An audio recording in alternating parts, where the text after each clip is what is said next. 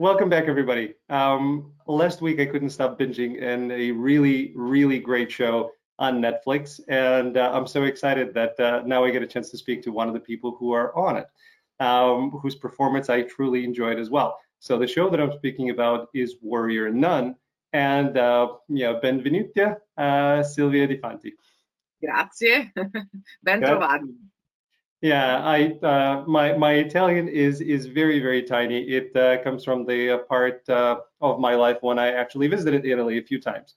So being in a new place, I love languages, so I picked up as much as I could during that short visit. So you'll probably hear most of it during this conversation.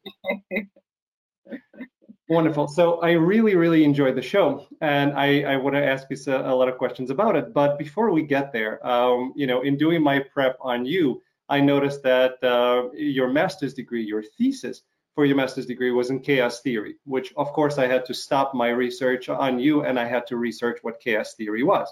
So I want to begin with a thanks because I've spent about an hour kind of going through the different articles and playing with chaos theory. So I feel a lot smarter now, thanks to you. So amazing.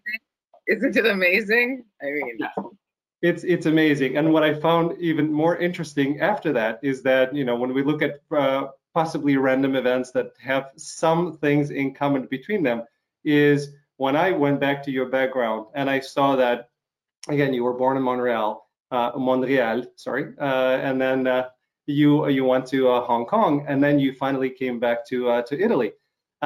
You and I were in Italy for the first time for you and first time for me, on exactly the same year. It would be even funnier if it was exactly the same month. So I was immigrating from Ukraine. So I was on my way through Austria, then Italy, on the way to the United States. And I was there in 1989, which is the year that you came there as well. So wow. Do you remember? It was September for me. I knew that it had to be September because that's exactly when I was there as well. Oh, that's fantastic. So there's a lot to the chaos theory, and now we just found in all of that randomness, we found that there is some logic behind that. Yeah. So we were there, Austria. It was August, and then the part of August, and we came to Italy in September. We stayed in September, and then September 13th we flew to the United States. So we intersected within the same very large and loving country for a bit of time when we were both kids. That's very, very cool. Very, very cool. Anyway, so Warrior Nun. My kids kept on watching me watch it, and they're like, "What is this show? This looks interesting." So I'm not sure if it's exactly for my 11-year-old, but my 16-year-old is definitely going to enjoy it. So Yes. How did that project come about for you? Before I dive into the questions about it. Well, I'm a very lucky actress. I have a wonderful manager, Stacy Castro, and she sent me this audition, and I really loved the material. And I was on a show, so I was on tour, but I found a way to self-tape, and it went immediately well. It was the process then from the audition to the show was very quick. And I had to organize my whole life around it. And I literally flew 10 times in a week for the first week of shooting because I was touring with my play, and I had my show in Venice and in Udine, so I went up and down from Malaga to. It was complicated, but for the rest of it, a miracle happened. I mean, everything was perfectly matching for the timing. Like, I finished the play and I started the whole second part of the episodes that I were in. So it worked perfectly well. And it's not common in our job. So I think it was a sort of, destiny. So that's how I approached the audition the first time. That's wonderful. And thank you, Stacy. We appreciate that. And if you're watching, hello. in terms of the location, again, it seemed, at least the outside shots seemed to be in Rome. Was it shot in Rome, or what was the location for the show? It was the whole show was shot in Andalusia, Oh, the okay. south of Spain. Yep. Yeah. So not exactly. And there are, of course, there are of course similarities. I mean, it could Right. have been shot in the south, actually in the south of Italy, for some of the similarities in architecture. Yeah. And I mean, it was a great luck to be there for everything. The artistic surroundings, all the settings were so inspiring because they were all true. So Yeah. it really helped to be there also in the weekends. So Oh, well, that's nice, and it's really beautiful. Again, a lot of the shots are just gorgeous in terms of the architecture, in terms of the nature around it. It was really, really pretty. Made me want to go back to Europe, and I haven't. We were supposed to go to Europe during the summer of this year. Of course, we didn't.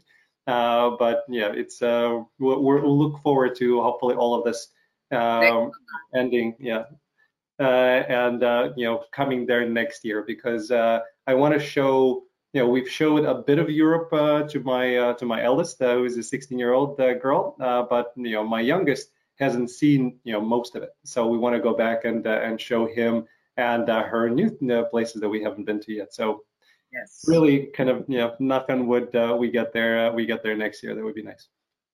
Yeah. yes. So that's. And we'll see each other in Rome, maybe. Like that. Hey, we check and do some mathematical calculations and see what the ability and the probability of it is. But it's interesting. I loved Italy, right? As a 14-year-old kid, kind of going through, and I was, I've never been anywhere before. So I've traveled to some places within the former Soviet Union when I was a kid, and then all of a sudden it's a 2-hour flight and you land in Austria, and it could have been in the future for all I knew, because it was so different from everything that I've seen, to the point where my dad and I, it took us a little while to figure out how to wash our hands, because it was all automated and there were no, nothing to twist. We couldn't figure it out. We're like, what is going on? So my mom literally cried when she went to a small convenience store in Austria, in Vienna, because they had everything. And they were so used to, they're 52 years old when they were immigrating. They spent, most of their lives standing in lines for stuff that was barely or not available at all. And now you can walk into any store and have everything available. My mom literally cried. So that was her experience. So for me, everything was kind of wide open and, eyes open. And then going to Italy and seeing Rome. And then we went to Venice, my mom and I, because we wanted to see it before we kind of go on to the next step in the U.S. We traveled around. We went to San Marino, and kind of just as much as we could take in, we did. And I always, will have kind of that love of Italy just for that. And then I went back with my wife, many years later. So. And you'll come back this summer. I hope so. I hope so. I really, really enjoyed Rome. Okay, so back to the show. What I love about the show is that it's and again, we're kind of talking fantasy, but it's realistic in a way that it doesn't take an easy way and an easy path to anything. It's not like, Elba has her powers. Sure, let's go fight. Let's do it. It's no, I want to live my life. I want to, experience things that I haven't had a chance to experience. It's a realistic way of looking at it. And then the show, everything that you're set up to believe is one way, it goes the other way. I'm not going to give anything away, but I really enjoyed not knowing what's going to happen and being surprised with the things that I thought it was going towards, and it didn't. So I love that part of it. Did you find in reading that they could have given you the whole thing, or they could have given you, one at a time? So were you looking at kind of one episode at a time and you didn't know where it was going, or you knew the whole thing? Well, first of all, I agree with what you said. I think there's an anti-narrative way of telling the story, which is really interesting, and it's anti-heroic. Like, she doesn't want to play the hero. And I think that all characters are complex in they're not stereotypes. Yeah. They all have aspects that come out moment after moment. And for me, for Mother Superior and for my character, it was the same. I mean, I literally didn't know stuff that was going to happen. And first of all, because, for example, the last 2 episodes were revised going on.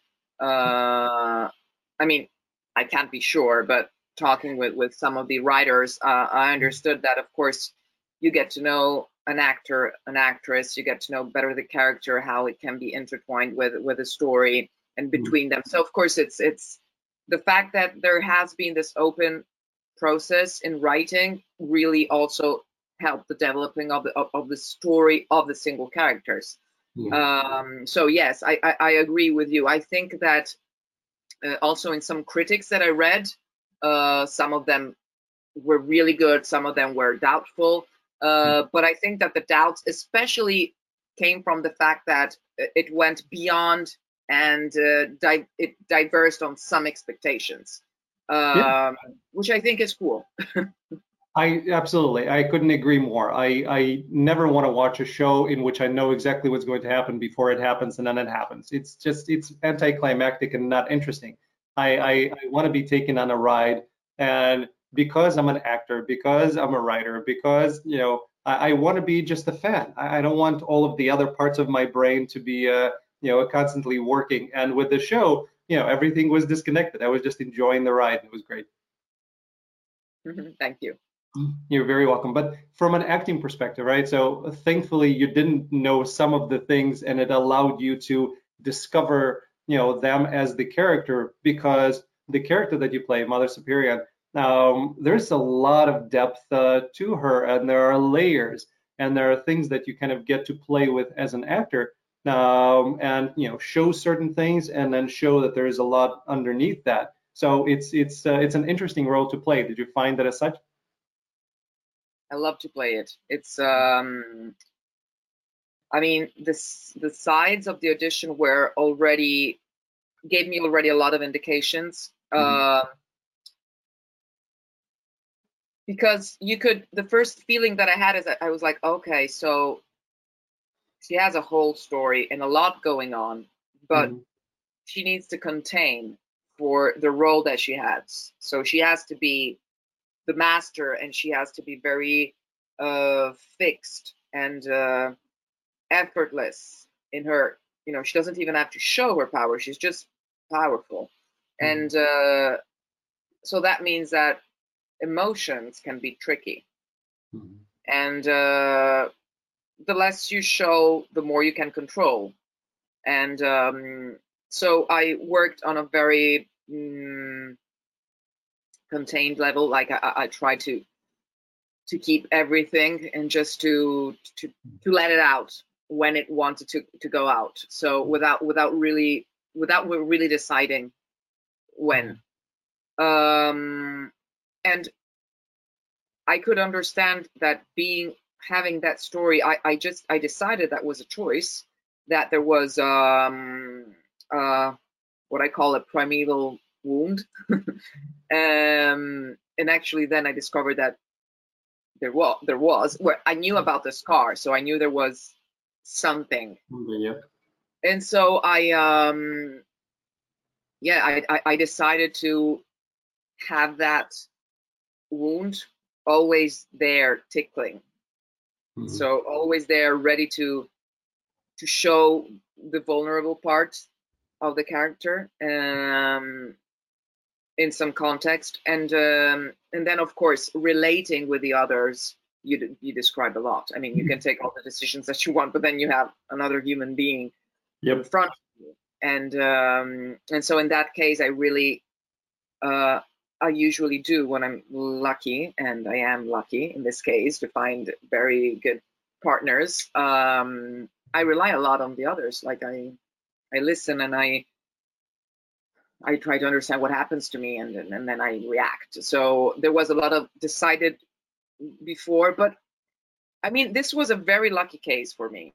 It's when all the alchemics work together, and you're your instinct works with the writing and with the directors, which is good as well. So yeah, so it was very beautiful to imagine, to work on those kinds of ancient wounds.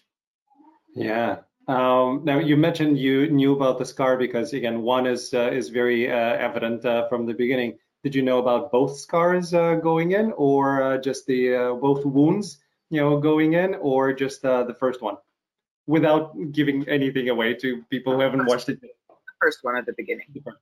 Because again, to me, as an actor, it's interesting because in all of the dynamics, right, and with the Elvis character. There are many things that are underneath. Again, not wanting to give anything away to those people who haven't watched it. But at what point did you find out kind of the whole story? And so, oh, well, that's another reason why Mother Superior was acting a certain way towards her as opposed to something else. At the very, let me say, at the very beginning, like I think the third or fourth time, fourth day of shooting. The scene where I have a crack. Yeah. So it's the very beginning. And I was already working on the fact that there was this kind of jealousy, envy, like something that wasn't working. And of course, it was some of the reasons were related to the fact that she wasn't a believer. So she was already threatening my system of belief, of trust, of what I built. So that already was enough to work on. But then, of course, there was a moment where the writer came in and said, because by the way, and I was like, wow. That was. I don't know how, when, why. Right. That was really interesting. And you mentioned her being powerful and contained. You knew it's like, and as a viewer, I kept waiting. And thankfully we were rewarded at the end because you keep waiting. I was like, she knows how to handle herself. There's going to be a fight. We know there's going to be a fight. When is the fight coming? And then finally it came. I was like, yes, good. I like it. And then they made it interesting because, well, it's not just fighting. There's something else to that, and who she's fighting, and the relationship between that.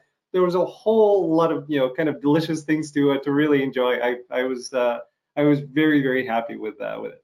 Yes, I'm going to pray the writers to write more fights.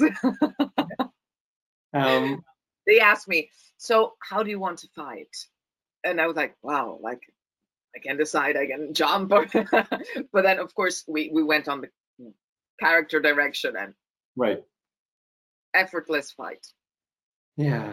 Now, do you have, again, I know you spend a lot of time in the theater, so, maybe stage fighting is kind of a part of the education and something that you had to do, but do you have a background in any kind of martial arts or fighting that you were able to utilize, or was choreography?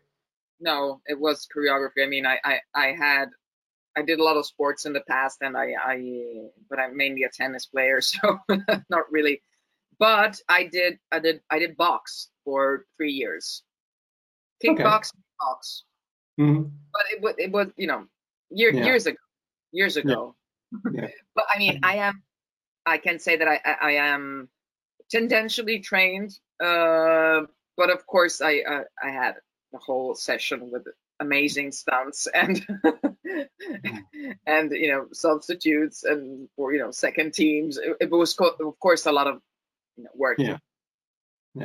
No, it was really, really well done. And again, by the way, I'm a tennis player as well, so there's another little thing between. And Italian Open is happening right now, and there's going to be a final in the next a few hours that we're going to be able to see Djokovic versus Schwartzman. So I'm excited about that because I'm watching it. I have Tennis Channel Plus and Tennis Channel and ESPN. I'm loaded up all around just so I could watch as much tennis as I possibly can. and we finally have people in the stands. And I'm so happy to see it, because in the United States, baseball is happening, and so is football, and they pump in the crowd noise. So there is that cognitive dissonance going on because there is no crowd, but you hear the crowd noise, and it's just, it works, but it feels odd. And in tennis, there is no crowd noise; they're not pumping anything in, and to Yeah. finally see the crowd, like, great. Great. Yes. Just watch the U.S. Open with nobody in the stands except for physio and coaches, and finally you have some people who are cheering. It's as Yeah. a tennis player, Your things are quite in control right now, but we still have to pay a lot of attention because it's yeah, been really dramatic. So, but things are going there. I mean, really, people that I know and the places where I go, they all pay a lot of attention. They all care a lot, so it's good.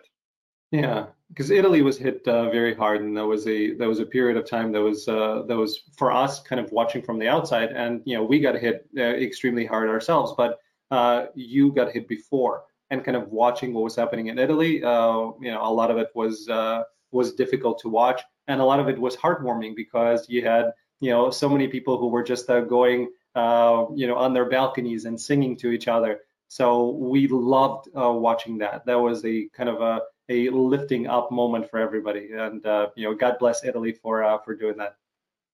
Yeah. I agree.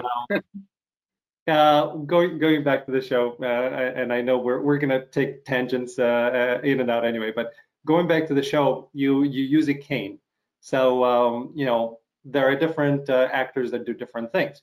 Some, if they have to, if they have some sort of the character has some sort of an injury or they have a limp, some can do a physical thing like put something in your shoe. Some not to forget and to kind of change that. Others just play and imagine and kind of do that. You had a cane to rely on. So what was your process to make sure that you kind of integrate that without throwing off your whole body mechanics?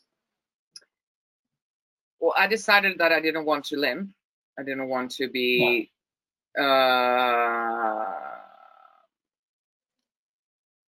well, first of all, there's a secret. I do have a tutor that I often use on. So it's like I used to have a wound there, so it was easy to just overlap my biography.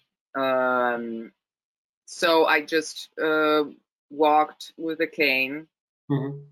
slowly. I decided it was a tool of power and not of weakness. Yeah. So it was helping my walk, not underlying the weakness. Mm-hmm. That's And how I live personally diseases, as to say. So I think they're always a tool of knowledge. So and then I didn't really know what happened. I guess it wasn't a fight. I yeah. decided it wasn't a fight, but then I was like, yeah, but maybe things can change, and I don't want to. And luckily, because then it became Mm-hmm. my weapon. Yep. So it was perfect.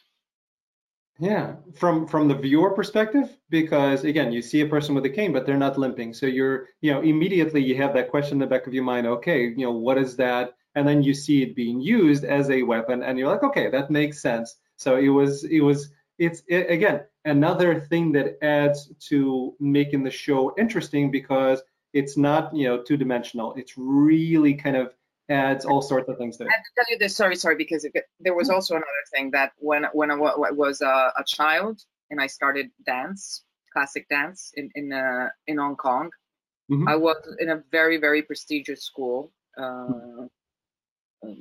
like the British School of Dance. Like it was like a huge institution. Mm-hmm. Hong Kong was a British colony at the time. Mm-hmm.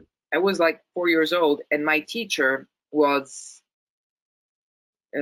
She was a kind of an icon for me. She was all dressed in black, never wearing a tutu, never wearing anything as a dance divisa, gym suit, always in black with a long skirt, and she had the cane to just to rhythm, to use it as a tum tum tum tum. And I thought I asked myself in all these years if she really needed it or it was just something that she used. So that helped me as well. That was like a memory that really helped me, because I was like, I mean, let's create an ambiguity there. Yeah, that's very cool. And again, it's like, where do actors come up with these things? Well, it could be from personal experience, it could be from people you know, but what I find, in my own life, and I find with people who I've talked to, there are things that happen to us during childhood and all throughout our lives that not only shape who we are, but then it gives us a huge, beautiful toolbox that we can go in and use all of these things in order to add color to the character anytime we encounter an opportunity. So it was very, very cool. Yeah, love that. And again, having a 16-year-old daughter, it's all of the concepts and what's happening in the world. The whole, and having a wife who's a chief financial officer for a company. So I kind of I've known her since we were kids, and then we got married. So we've been together. We've been married for almost 21 years, but I've known her longer. So kind of seeing a girl become a woman, become a powerful woman. So I've grown up with that in a way, and then seeing the shows that are coming out now that are finally reflecting the not just the physical beauty of a woman that is more stereotypically displayed in our industry, but the intricate power and everything that comes with it. So the whole idea of women empowerment, finally we're getting a chance to see that on screen. I love that, and the show is all about women empowerment. I loved every part of it. So to me, it was another reason to continue watching. Thank the showrunner for this, Simon Barry. Simon Barry, it's perfect. A huge women fan. Yeah. Thank you, Simon. If you're watching, it was a really, really good thing to see. And another reason why I want my daughter to watch it, because it just reinforces the idea that you can be strong and you can be feminine and you can be vulnerable, and all of this is what makes you you. And I was very, very happy to see it. Yes, and I also think that the theme of bonding and sisterhood is really important, because again, it's not just one hero or heroine, it's like a team, and what you can succeed in a team, and so the importance of relations, the importance of connecting. I think that is really, really, you need to find alliances. Yeah, that's true, because stereotypically speaking, you saw a lot of things on screen where it was woman against woman, and it was the kind of some people are talking behind somebody's back and setting somebody up, as opposed to what we should be aspiring to, which is working together and finding the strengths in our differences, and having somebody who's really powerful, woman, and finding that vulnerability within and showing the full picture, because what I love about my wife is I see her being the CFO of a company, and I see that strength, and I see the respect, and I see everything that it takes to get there, and the work ethic that it takes to get there, but then I see the vulnerability, and to me, that's I appreciate that a lot more than just seeing a one-dimensional perception of somebody. Well, yeah, I mean, the fact is this: you can absolutely not absolutely, it's not easy, but let's say there are women in power. The point is, if they interiorize the male gaze or the female gaze, because the point is, power is not just power. Power is how you interpret it. So there was a very important Italian feminist, Carla Lonzi, who says in the 70s, she says that it's not just about arriving at a a point of power, but how you can transform, how you live and act on that power and through that power. And that's absolutely something that is, I mean, it's a struggle. It's a struggle still, because Sure. the systems are still based on a male system. You know what I mean? It's so. Yeah, it's true. Fortunately, there are more female directors. There are more projects that are, female driven in terms of female writers, in terms of having a cast that has a different energy to it. So, everything is a pendulum, right? So you have, swinging all the way to one side, then swing all the way to other, and then finally find kind of that balance. So I'm seeing more and more of the good signs, because it shouldn't be one way or another. The beautiful part and the shows that I truly enjoy are the shows that are showing the society the way that it is, and they're showing all colors, all genders, all types of people. I want to see that, because and especially when it shows things that we can strive to, which is acceptance and love and understanding of each other. That is where we need to go as a society, as opposed to just showing the things that people like to watch on TV, and what's usually displayed on the news in the United States, which is all sorts of chaos. Is this person murdered, this many people died from this disease. It's erasing everything to a power where it's not allowing us to grow, but it's fear-based. So I want to watch the shows that are allowing the society to kind of move forward in a positive manner, as opposed to just the negative, hit you over the head. Right. Yeah. So it was a really, really good show. It set so many things up for season 2. I love that. Do we know anything in terms of season 2? Has Netflix picked it up? We don't know yet. Yeah. I mean, there was some release on that. Warrior Nun season 2. It's happening on Instagram, on the newspaper. But Yeah. Once again, we'll just keep our fingers crossed. Right. But I loved it. And there are many, many areas to explore in season 2. They set things up. They turned everything on its head. I really, really liked it. And tonight, right? So this past night, as I was dreaming, again, my brain is actively thinking of what we're going to be talking about. So in my dream, it kind of interpreted everything and kind of put things in place with person with a halo and like the whole mix. And when I woke up, with the alarm from my dream, I was still very much in that mode. So it was really, really interesting. Speaking of the halo, and again, not giving anything away, but the way that they've set things up, you keep on wondering whether that's a real halo and whether it really came from an angel or it came from another realm altogether. So I love that aspect. Without giving anything away, that any of that kind of permeate with through the writing process. Did they raise anything from just within the actors themselves? I don't know. Okay. I mean, what because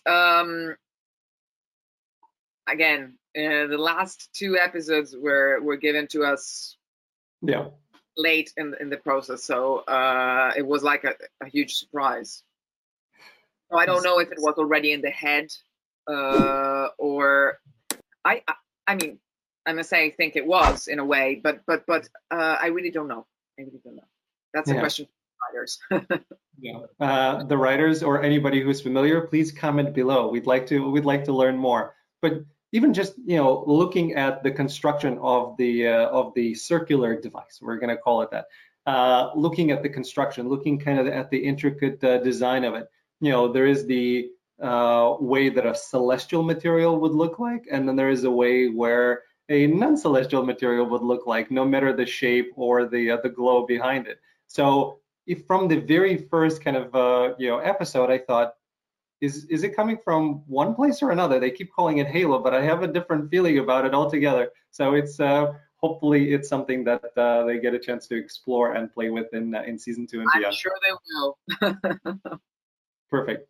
So that covers kind of the warrior and nun part, but I wanted to learn more about you as an actress because you've done a lot of theater and you've worked all over Europe. But I want to go back for a second before that. So I know where you studied, and you studied in France, you studied in Italy, and you were doing kind of acting as a part of your study when you weren't studying chaos theory or complex identity. When did you know that acting was your fit and something that you want to do for the rest of your life? It was when I was in Paris during the Erasmus program. I started this atelier at the university, at Sorbonne University, and because it was like my autonomous independent year, and I wanted to explore, and so I always had this quite openness. It's me. It's my personality. So I said, I wanted to do actually comic and brilliant stuff. And so I remember the first time I went on stage, I was as an acting student, and not as a dancer. I improvised. So it was an improvisation basically based on two people that lived together in an apartment. So the plot was this: you get into the room and you discover that there's another person living there now. Okay. And I just got in the room and I started to smell onions, like, and when I was doing that, people started laughing, and I was like, it was, and they told me afterwards, it was brilliant because you didn't talk at all. And for me, it was normal. First of all, because I was learning French, so it wasn't like, okay, I'm going to speak French. But actually, after then, I saw all the other improvisations, and I could see that thing, like people were immediately talking, and I just took the time to find a place. I never ever did anything before that, and so the teacher asked me, he said, "Did you act before?" I said, "No." And she said, "That was a brilliant choice." And so, but it was a game for me. Like I was just playing in the real sense, playing. And then I went on stage in front of a real audience in Paris with a poem, Rainer Maria Rilke poem, a beautiful poem. And when I went off the stage and there was applause, I felt like this fire and adrenaline, and I was so excited and worried, because then I understood that was my future. Oh, okay.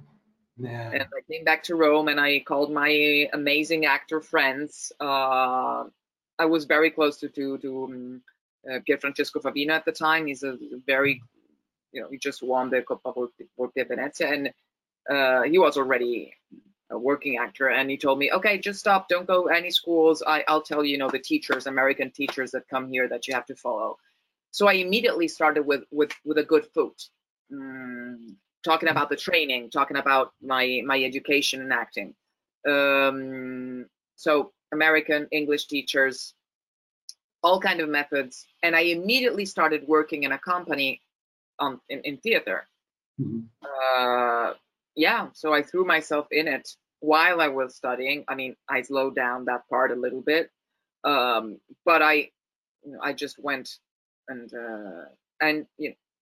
I also had some results at the beginning. So, I auditioned and I got the roles. So I was in my 20s. So, I mean, and then you always have doubts, of course. But I think that first part was I was very lucky in finding the right persons, the right people that told me, what path I could have gone through. Yeah. No, it's really important, and you did make a brilliant choice. I was listening to him like, that's perfect. That's what you should be doing. You should find yourself in the place before you do anything else. And so you continued, you said, lots of methods. Now, what method or which approach have you found since then with a lot of theater work and a lot of work on screen? What do you find that works best for you? Wow, this is a very difficult question. Right. So in terms of simplicity, I would say that I am an emotional actress, Mm-hmm. but I also have a lot of technique. Right.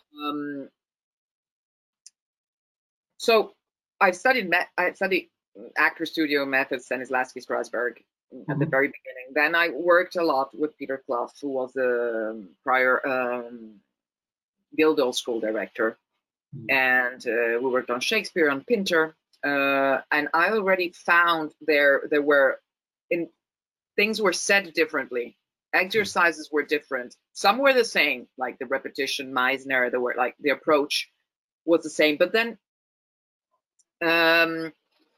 what happens is then when you work, so there is the study part, and then when you work, you have to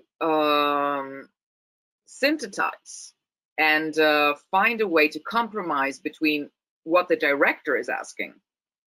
So I must say that among my trainers, I have to mention all the directors, female and men directors that I worked with, because then you learn a lot while you're doing, and you adjust your method, let's say that. So, and then it depends on what you're doing, on what writer you're approaching, what are you putting on stage. So for example, in one of the last plays I've done, Cloud 9, Carol Churchill's play, masterpiece, I played 3 characters, and in the second act I played Betty, and the director, Georgina Pish, who is also my best friend, she said, okay, now I want you, the end of the play, you get in with your bass, and you sing this Guns of Brixton. And I am this very, very elegant bourgeoise woman in her 60s with this huge wig and the Margaret Thatcher wig, and I come in with it's crazy, it's surreal, so completely unrealistic. So that's the best part, because you get to do something that is completely crazy, and you really have to believe in what you do, very much. So yeah, I'm in a park playing bass, Guns of Brixton, in my high heels and my Margaret Thatcher wig, and it's so much fun. So I'm saying this that because it's not that I don't want to answer about a method, but I really there are a lot of connections. What I can say is that your instrument has to be open. Yeah. So relaxation, absolutely the fundamentals. So basics and fundamentals are relaxation, chair, or whatever you want to do with it. I do chair normally. Sometimes I don't have time, I do something else, but going back to that always, and allowing your instrument to be inspired by your partners, what you have around, the writing, the dreams, as you said before. That's a very, very important, unconsciously things start happening. It's a process. You're not always lucky. You can't always have that time. Always less, let's say, talking about the stage especially. So it depends on, obviously, on what you do, but I've been very lucky. And I really worked with very traditional directors in Italy, Commedia dell'arte, body and pump, stillness, and very important voice in method, and just. But it's amazing how things then get together. I studied Lecoq. I mean, the whole body is really, really, really important. Really. I agree. Yeah, I was all in my head, right? I'm highly analytical, so everything was filtered through here, and the body was almost disconnected in a way. And not until I started, kind of taking more and more classes that forced you into, being in the eyes of the other person, being affected, and then all of you being affected, not just your emotions, but what is your body feeling? I want to go away right now, or I want to come closer, and I'm interested. Like, not until that got integrated in me did I get to my next level as an actor and understood it, because before everything was here, and that's not a good way to go, and I really was unhappy very with. common, though. I mean, it's very common to go in the thoughts. It's very common. I mean, I've been acting for, I won't say, but my age is everywhere. But I still play this woman that doesn't want to tell her age. But I've been acting for a long time, and still I always have to check that. Always have to check that, especially when you're approaching a material that is not so close to you. And I've been, I can't say a lot, but I've been auditioning for a historical character, and that's always very, very difficult, because you want to be that person, but we are not. But I mean, you can do a lot of imitation work, but you need a lot of time, and sometimes when you have an audition, you don't have that time, because that takes a lot of time.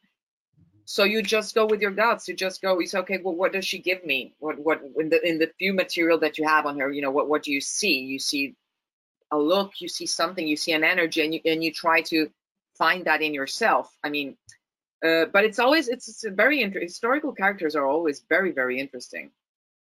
Yeah, haven't had a chance to play any yet, so I'm looking forward to that. But yeah, the first thing that I would be looking towards is the energy.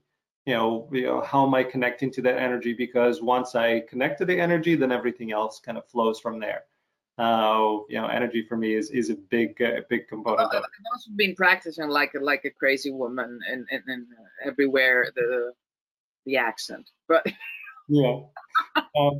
What do you find, again, in terms of the accent? And I know you speak at least 3 languages that I've read about, but in terms of the accent, Michael Caine in his book says, be careful with accents, because it takes whatever percentage of your brain in a scene, that instead of being fully present in the scene, your brain is functioning to make sure that you're properly pronouncing things. So it takes away from your performance. I'm Russian speaking, so I found that when I am doing any kind of accents, and I love accents, I want to do accent for every role, but anytime I'm doing accents, unless I am really fluid with the accent, there is a part of the brain that's clocking it. So have you found any techniques that work well for you to do the accent and still be fully present? I'm thinking. On Italian, I can do a perfect Roman accent because I'm from Rome, so that's easy. That comes like that. If I have to do an accent for Naples, I have to study a little bit. I had a character. I mean, I've done an audition once, and then they didn't get me for the role that I was auditioning for, but they said, "But can you do an accent from Naples?" And I was like, "Yeah." And but then I decided that it was a decision. I was going to deliver the accent only in few words. I didn't care if that was realistic or unrealistic. And luckily the character came out like a very high class woman that sometimes had these lips, which was okay. So I made it work. But that was a little bit of a trick. It was a trick. In this last case, I mean, because I'm fresh of it, it's just last days. I was lucky because I worked on this accent before, so I had a little bit of closeness, and but it's completely true. So when I started thinking, I was like, you know what? I don't care. I'm going to speak how I feel. And of course, what happened is that, luckily, in a rage scene, the accent came a lot out. Yeah. And then, of course, it was more controlled. But what Michael said is absolutely. Michael Caine said is absolutely true. So what I try to do is that if I don't have enough time, I don't try to push on that too much. And I just hope that if I'm auditioning, they can see that I potentially able to do that. Yeah. But I don't try to be perfect. No, that makes thank you. Because And perfection is doesn't exist. yeah, that's true. That's true. As long as I think I've given up on the whole perfection, as long as well, I have other issues to work out because when I look at myself on screen, I start thinking about my nose being too big. But what I never look at never. You never look at yourself on screen? Mother Superior, and she's, you know, I'm without makeup. I'm with a scar. I look older. I hope. Absolutely, yeah. But it's not makeup. That's because I literally it's a huge exercise, a huge one. I literally gave up vanity,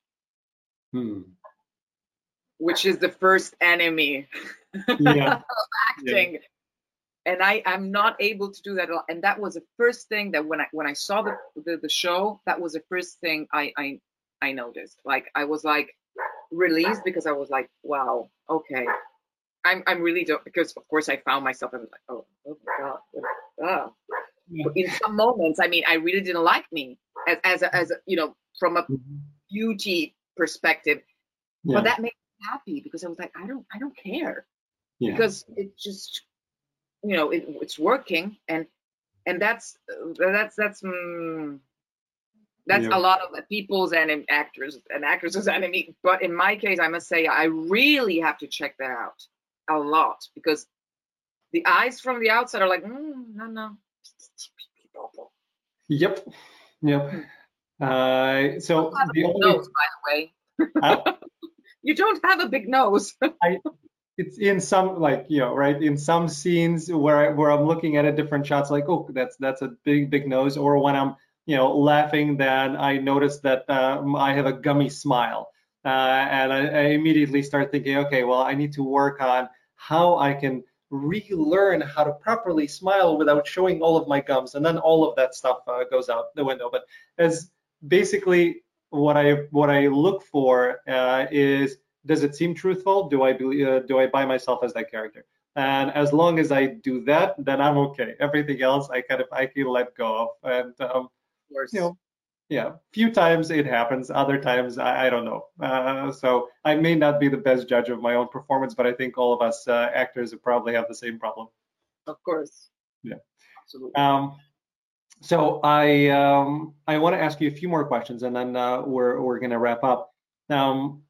Working on projects, and again, I obviously am familiar with what's happening in the United States, and I am very unfamiliar with what's happening in Europe.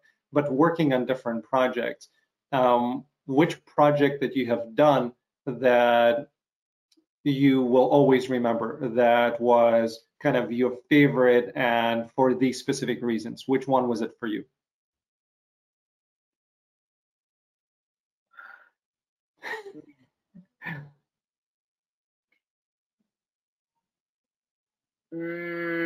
Well, the television speaking, of course, Warrior Nun, of course, on all levels. Yeah. Like how it's also important how you feel doing something. And I always felt a great atmosphere and a lot of complicity on set. I mean, it really, so that is really important. You could feel it was just, you know, a great thing going on. And I mentioned it before, Cloud9, I think, that play, because it's, first of all, it's an amazing play, and the writing is sublime, and I learned how to play the bass. Very basic, but I love to sing. So each time that I have the chance to sing on a show and a performance, it's a great gift for me. Yep. So, and then it's also the first important play of my company. So the first time we went on a big tour. So it also has a lot of ethical and moral meaning for me. But again, if I think about it, I'm really lucky. Like there are a lot of things that I've done that have been really, really worth and important for my profession. That's wonderful. Oh, you have a dog. What kind of a dog?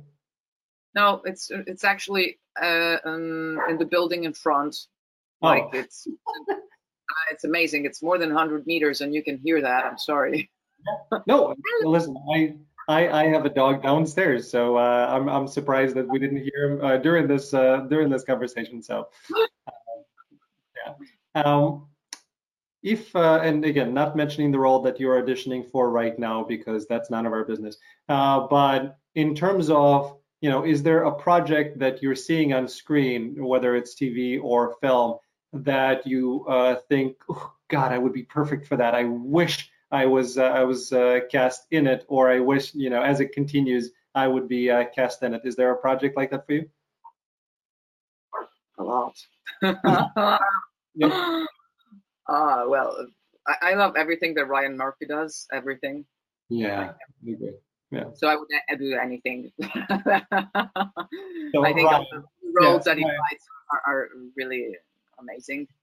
Yeah. I mean, there are a lot that I love. I loved Ozark. I mean, it's very specific, talking about where it's shot, but you never know. A European woman can, European businesswoman can come from abroad, and we're talking about the series. And then, of course, there are a lot of directors that I really love and that have different aesthetics among them, but I really a lot of them. I mean, I love Michel Gondry, and then I love Denis Villeneuve. There are a lot of Canadians that I like. But I mean, what can I say? There's so much talent out there. So I am interested in very different roles. So I again, it's I have to be ecumenic in this answer.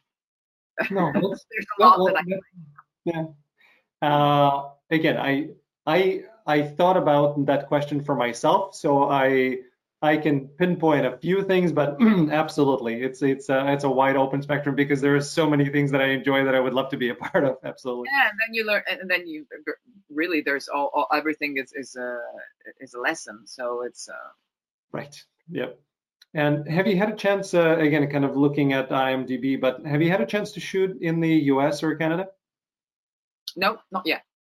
Okay, well, Stacy, if you're still listening, let's see if we can get Ryan Murphy on the phone and get some some roles for Celia. Perfect. Yeah, she's working on it. Good. Thank you. Appreciate that. All right, last question for you. If you had a chance to go back in time, and we're not going to mention how many years that would be, but to speak to a young actress who just started, yourself, and give yourself one piece of acting advice, what would that advice be? Advice about what I didn't do? Just advice from your perspective right now on acting, something that you would give to a younger version of yourself that would help you along the way. Never ever threaten your life saying, if I don't achieve this in this time, I'll stop acting. Yeah. Never. Yeah. Never. Always give yourself the chance. Yeah. Always. This is very, very important because I did that a lot. I was always, it's good to challenge yourself, to say, I want to do this and I want to do that. And, but sometimes I used to trick myself in that and say, in the next 2 years, I want to be the lead in this Paolo Sorrentino's movie, or something. And then you cross paths, with these people, and it's actually more interesting than what you dreamt about, or what you thought the achievement was. Mm-hmm. So each time you think something has to happen otherwise, you're telling yourself that you're loved or this job is not everlasting, and it has to be. That's great advice. Really, really good. It's like loving someone, and you love someone so much, and then you say, "Do you want to get married?" No, because maybe in 2 years we're going to divorce. Maybe that happens, but when you love someone, you just want to stay with that person. Yeah, you have to go in fully, and no offense to anybody who's done this, but I could never understand now living with somebody first on a kind of a trial basis before you decide that you want to be with that person and get married. My perspective was always, if you love the person, if you want to be with them, take the plunge, right? If it doesn't work out, it's not going to work out, but you can go halfway, because halfway you're always looking for reasons to get out, and that's not a good mental state to be in as you're trying to get in a relationship. My wife and I got married young, and people were thinking, what the hell are you doing? And it was like, well, I found the one. I want to be with her. She wants to be with me, and knock on wood, she hasn't thrown me out yet. Got close a few times with all of my acting endeavors, but so far so good. Yep. Well, grazie mille for coming on. I really, really enjoyed it. I appreciate it, and thank you. And thanks to everybody for tuning in into another episode of The Love of Acting. We know you love acting as much as we do, and that's why we do this for you. Thank you.